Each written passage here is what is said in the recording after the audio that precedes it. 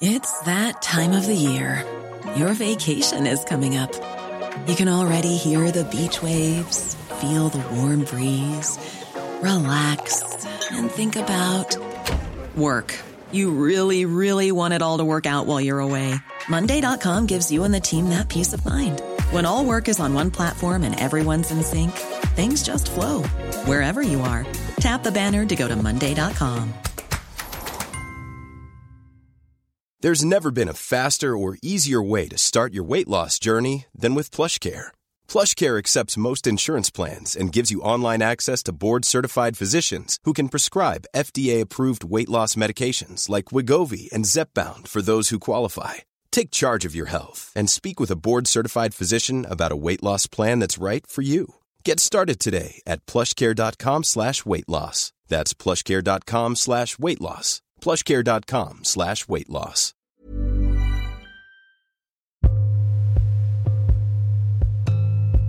Historically, domestic violence programmes have been centred around the victim, with women's refuges and helplines all designed to provide support. But what if there was a way not just to protect the victims, but to stop their abusers? I love prevention, and I always think if we can do prevention work, then we can hopefully reduce the amount of people that need a victim survivor service. Now, there's a push to challenge the perpetrators, and that starts with understanding them. It is often a cycle of behaviour. It's a pattern that has developed in a particular relationship, and you need to see it as that rather than this person is a lost cause and is evil through and through. Early next year, the government is set to release its domestic abuse strategy, and one pillar of that will be dealing with perpetrators. But how do these programmes work, and can abusive men really change? You're listening to Stories of Our Times from The Times and The Sunday Times. I'm Manveen Rana. Today, can working with abusive men cut violence against women?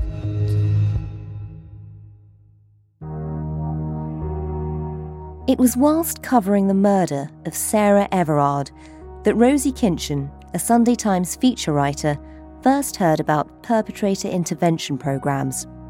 She was writing about male violence and what could be done to stop it.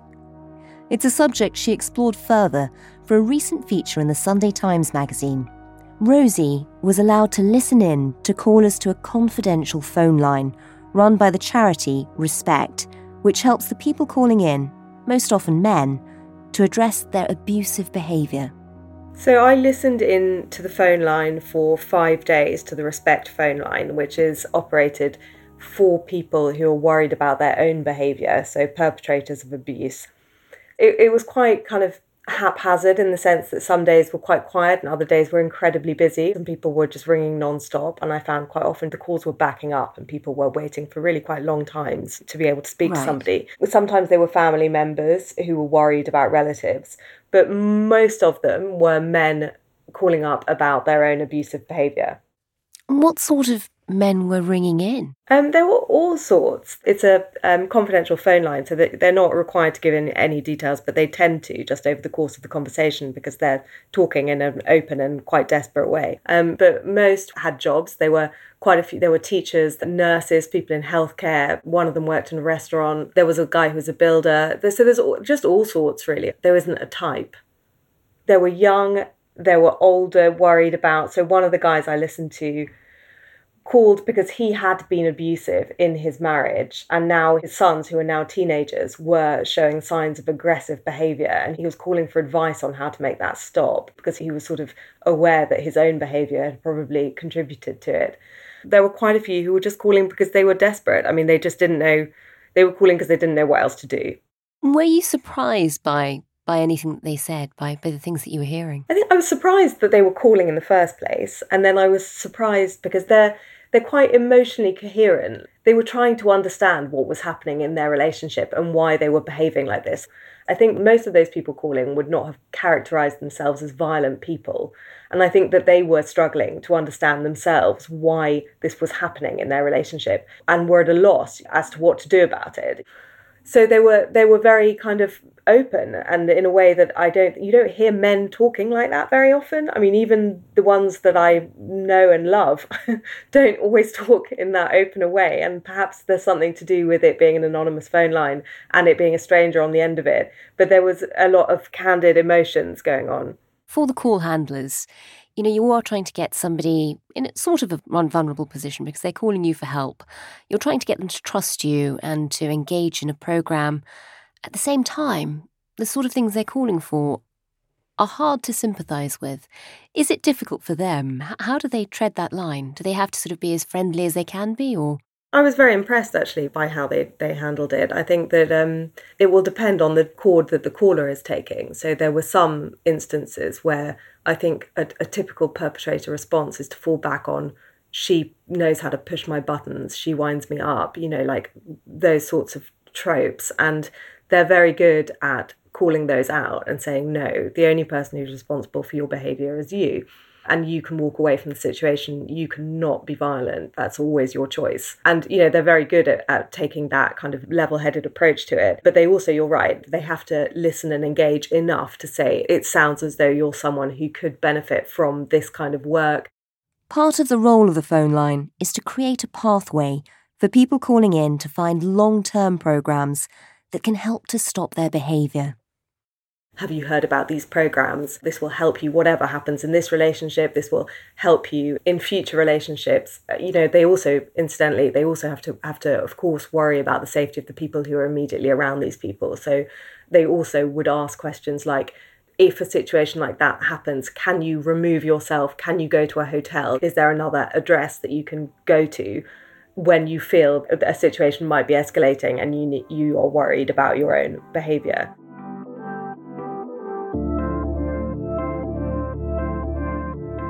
Rosie put us in touch with a case manager for Drive, which works slightly differently to some perpetrator programmes as it works with serial offenders and those who pose a risk of causing their partner serious harm.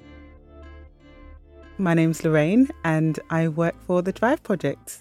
How long have you been doing that? Not long at all, actually. For 6 months now. How long have you been in this sort of sector generally? Oh, much longer than 6 months. So over 10 years. Yeah, so domestic abuse sector has definitely played a big part in my career. And you've been working with victims for years now. And, I can imagine that's quite harrowing at times. And, you really do see how much people suffer. Has it been hard making the switch, going and working with perpetrators instead? Yeah, it has been. I mean, that's quite a head spin. Yeah, it is. It really is.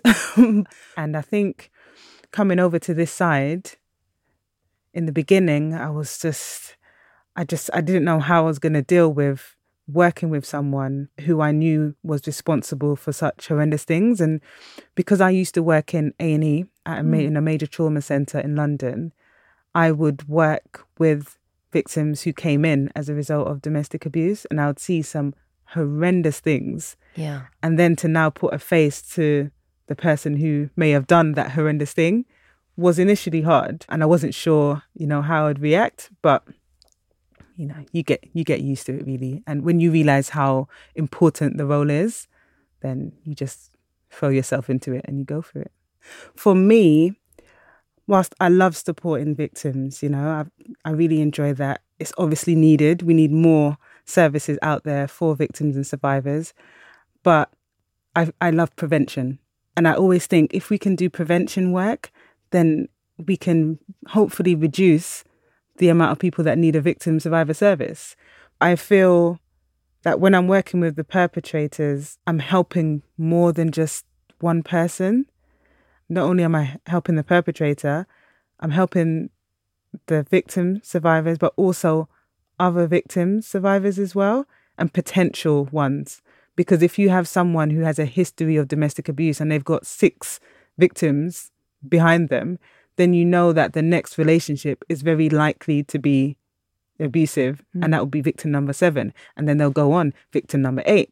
And I also believe that we need to get to the root of the problem, and that is the perpetrators, unfortunately. So why not put in effort to work with them to try and change the course of of their behaviour.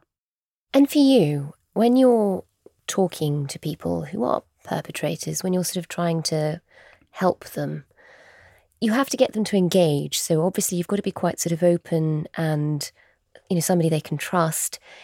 Is it quite hard to work out how to talk to them? In a way, when you're dealing with victims, it's different. You can be automatically sympathetic. Mm-hmm. Is it quite hard for you as a person to work out how to engage with them? But also, do you find yourself feeling sympathetic? How does it affect you?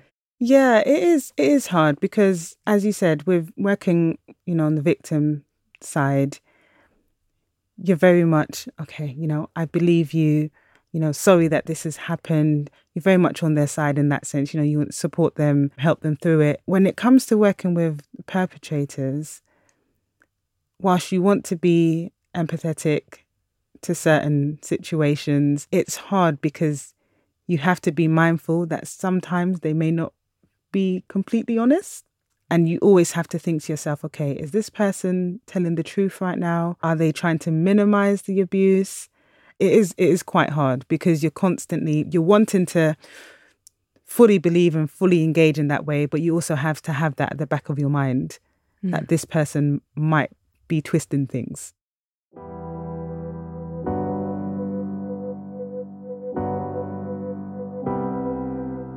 Working with perpetrators of domestic abuse can be a tricky line to tread.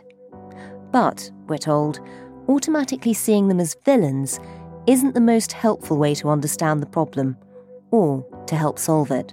One of the experts who I spoke to said that it is often a cycle of behaviour, like these people are not violent in other walks of life. It's a pattern that has developed in a particular relationship, and you need to see it as that rather than this person is a lost cause and is evil through and through and there's nothing you can do about it.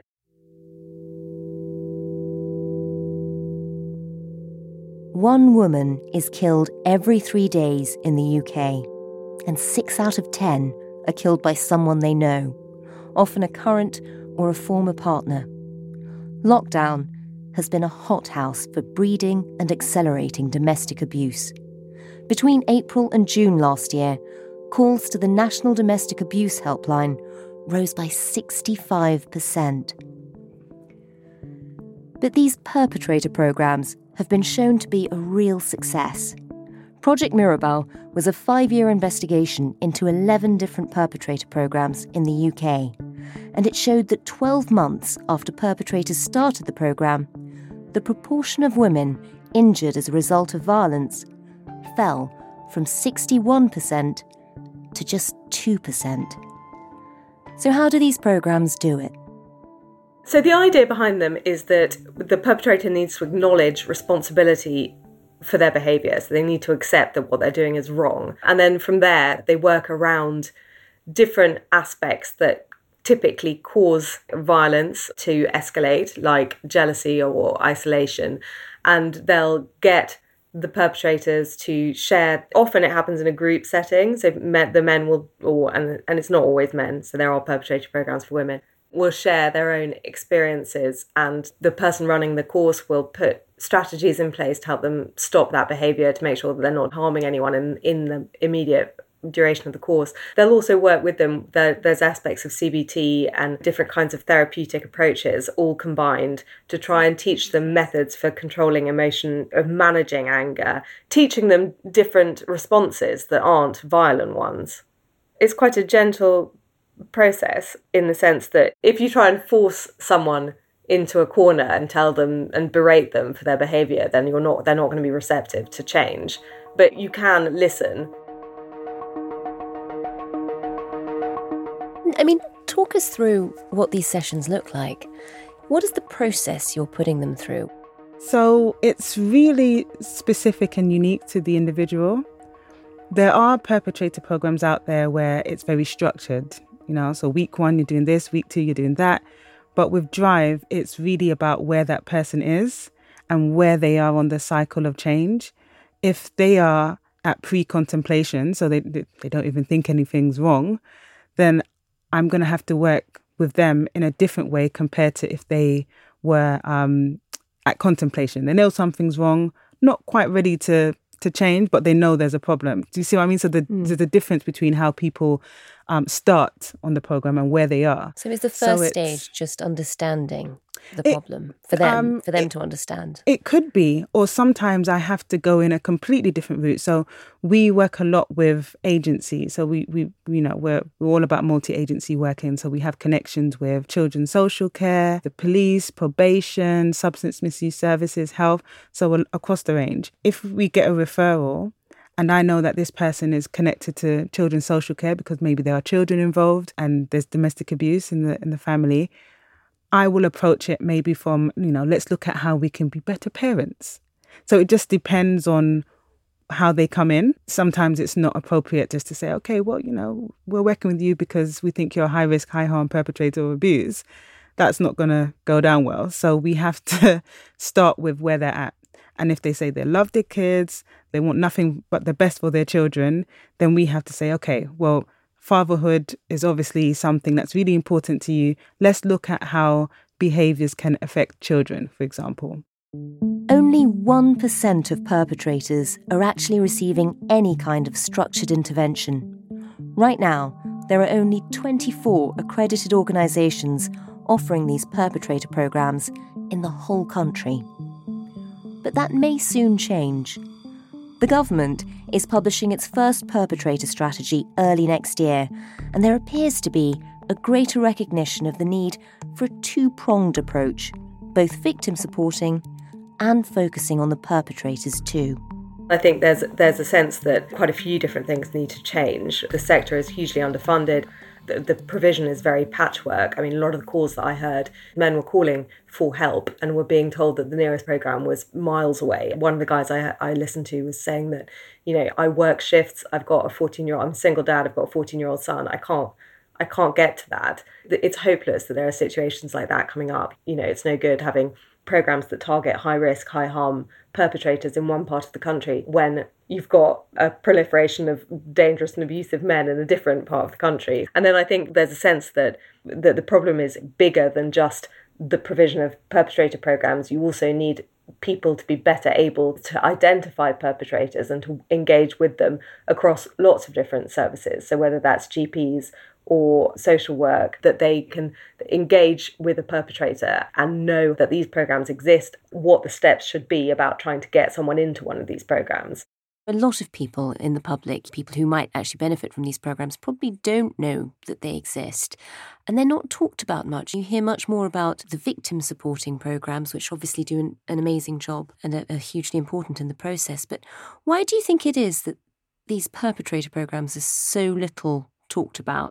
I think there's a sort of lingering discomfort with the idea of engaging with violent people. It's seen as, you're offering them a soft touch, especially when funding is very tight across the whole sector and there's not enough money going towards victims of abuse. It sort of instinctively makes people feel quite defensive and angry. And I think that we have tended to view violence against women by looking at women rather than by looking at the people who are actually doing that violence against women. And that's only just starting to change. Lorraine has seen the benefits of this approach and is a passionate believer in what it can achieve. But her job brings its own distinct set of challenges too. I haven't been afraid for my safety, and you definitely need a bit of a thick skin to do this job. It's definitely not for everyone. But we usually meet our clients in safe places. If we're in a building, then there's security. We do all the things that you would do to make sure that you're safe. You sit by the door, you make sure that your team knows where you are and how long you're going to be there for, all these things. But there hasn't been a time where I felt unsafe. Maybe concerned, but not unsafe. Even though it's such a horrendous, you're reading horrendous things, you're hearing horrendous things, but I do love my job. When I have my clients send me messages saying, I feel like I'm in a much better place having come to your sessions, I'm like, oh, great. I'm so happy to read that. That's not a text message.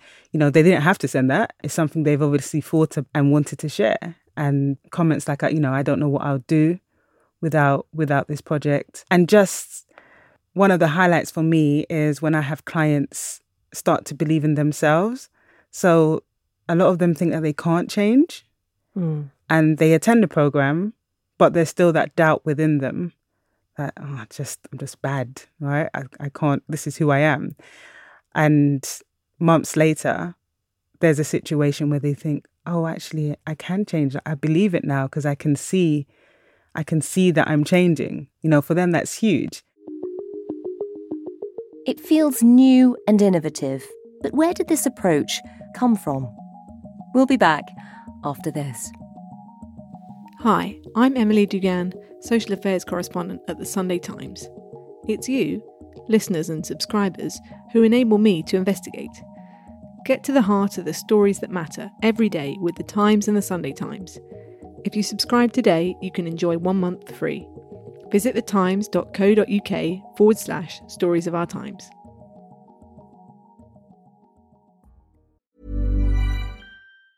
It's that time of the year. Your vacation is coming up. You can already hear the beach waves, feel the warm breeze, relax, and think about work. You really, really want it all to work out while you're away. Monday.com gives you and the team that peace of mind. When all work is on one platform and everyone's in sync, things just flow. Wherever you are, tap the banner to go to Monday.com. There's never been a faster or easier way to start your weight loss journey than with PlushCare. PlushCare accepts most insurance plans and gives you online access to board-certified physicians who can prescribe FDA-approved weight loss medications like Wegovy and Zepbound for those who qualify. Take charge of your health and speak with a board-certified physician about a weight loss plan that's right for you. Get started today at plushcare.com/weight loss. That's plushcare.com/weight loss. plushcare.com/weight loss.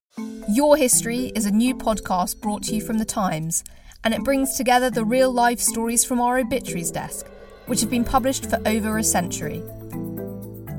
In this brand new show, we build on this legacy and explore the endlessly fascinating lives who have enriched and informed our own. Join me and our sponsor, Ancestry, as we journey through your history.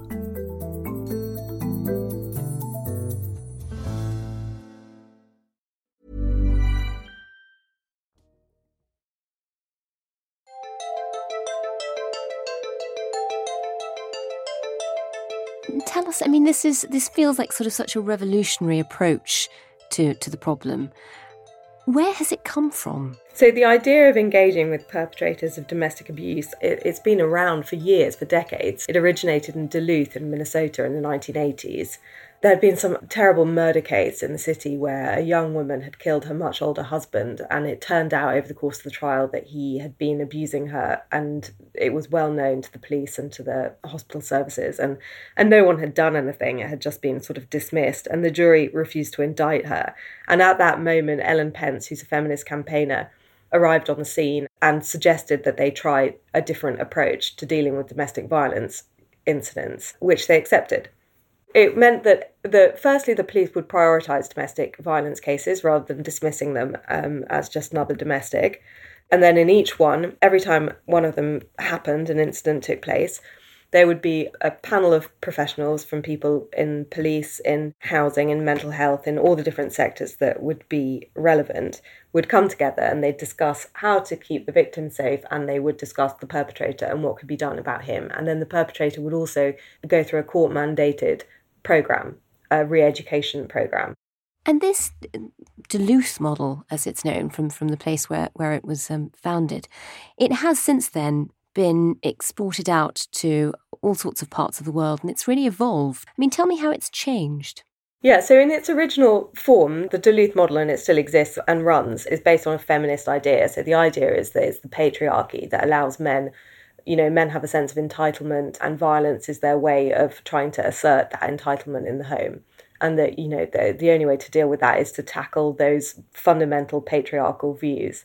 And over the years, that's changed. And I think it's partly evidence-based that that's changed. But different countries have also gone in different directions, which has allowed people to observe what works and what doesn't work. So, for example, in Sweden, they will take a very psychological approach to domestic abuse, where abusers are all treated by psychologists and who will approach it from that angle.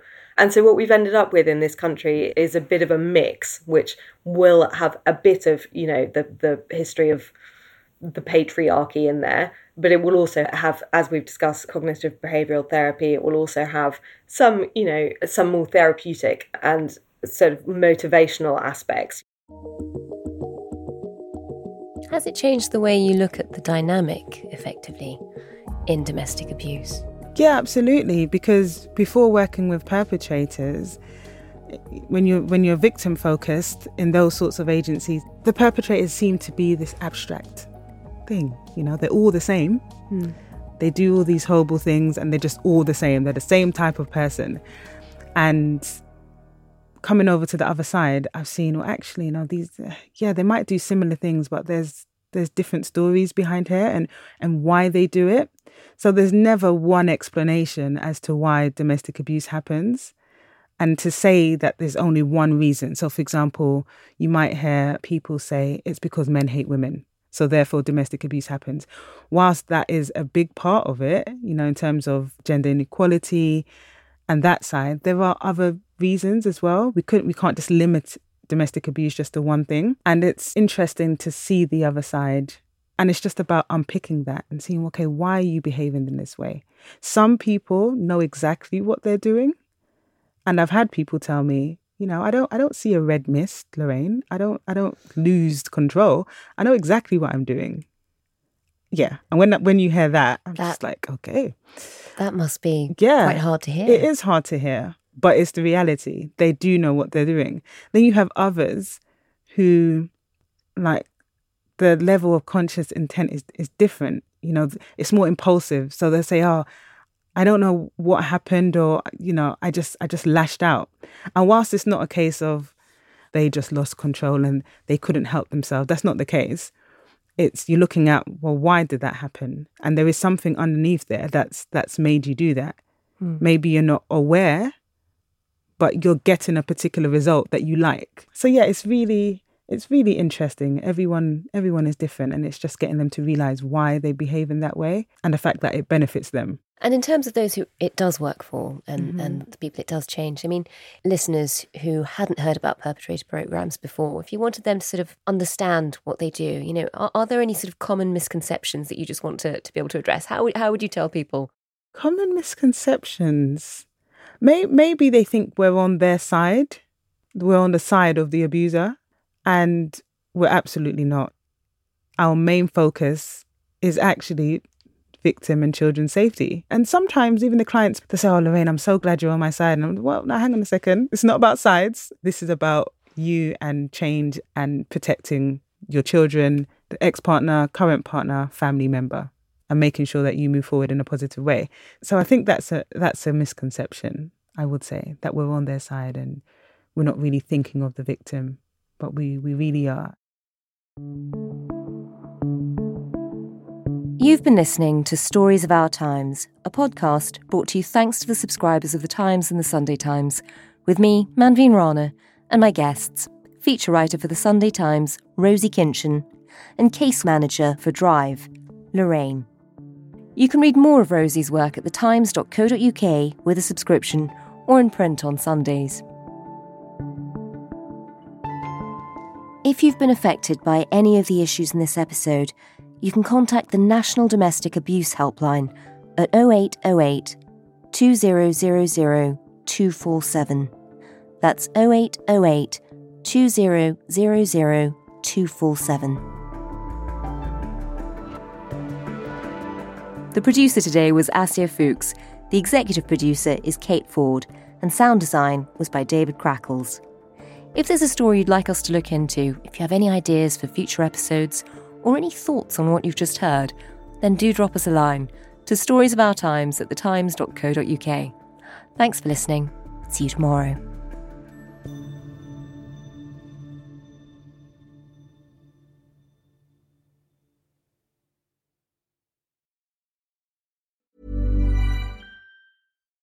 Your History is a new podcast brought to you from The Times, and it brings together the real life stories from our obituaries desk, which have been published for over a century.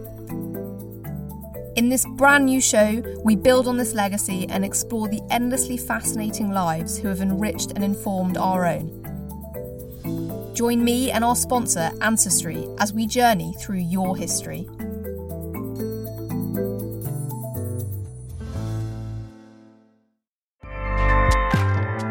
Acast powers the world's best podcasts. Here's a show that we recommend.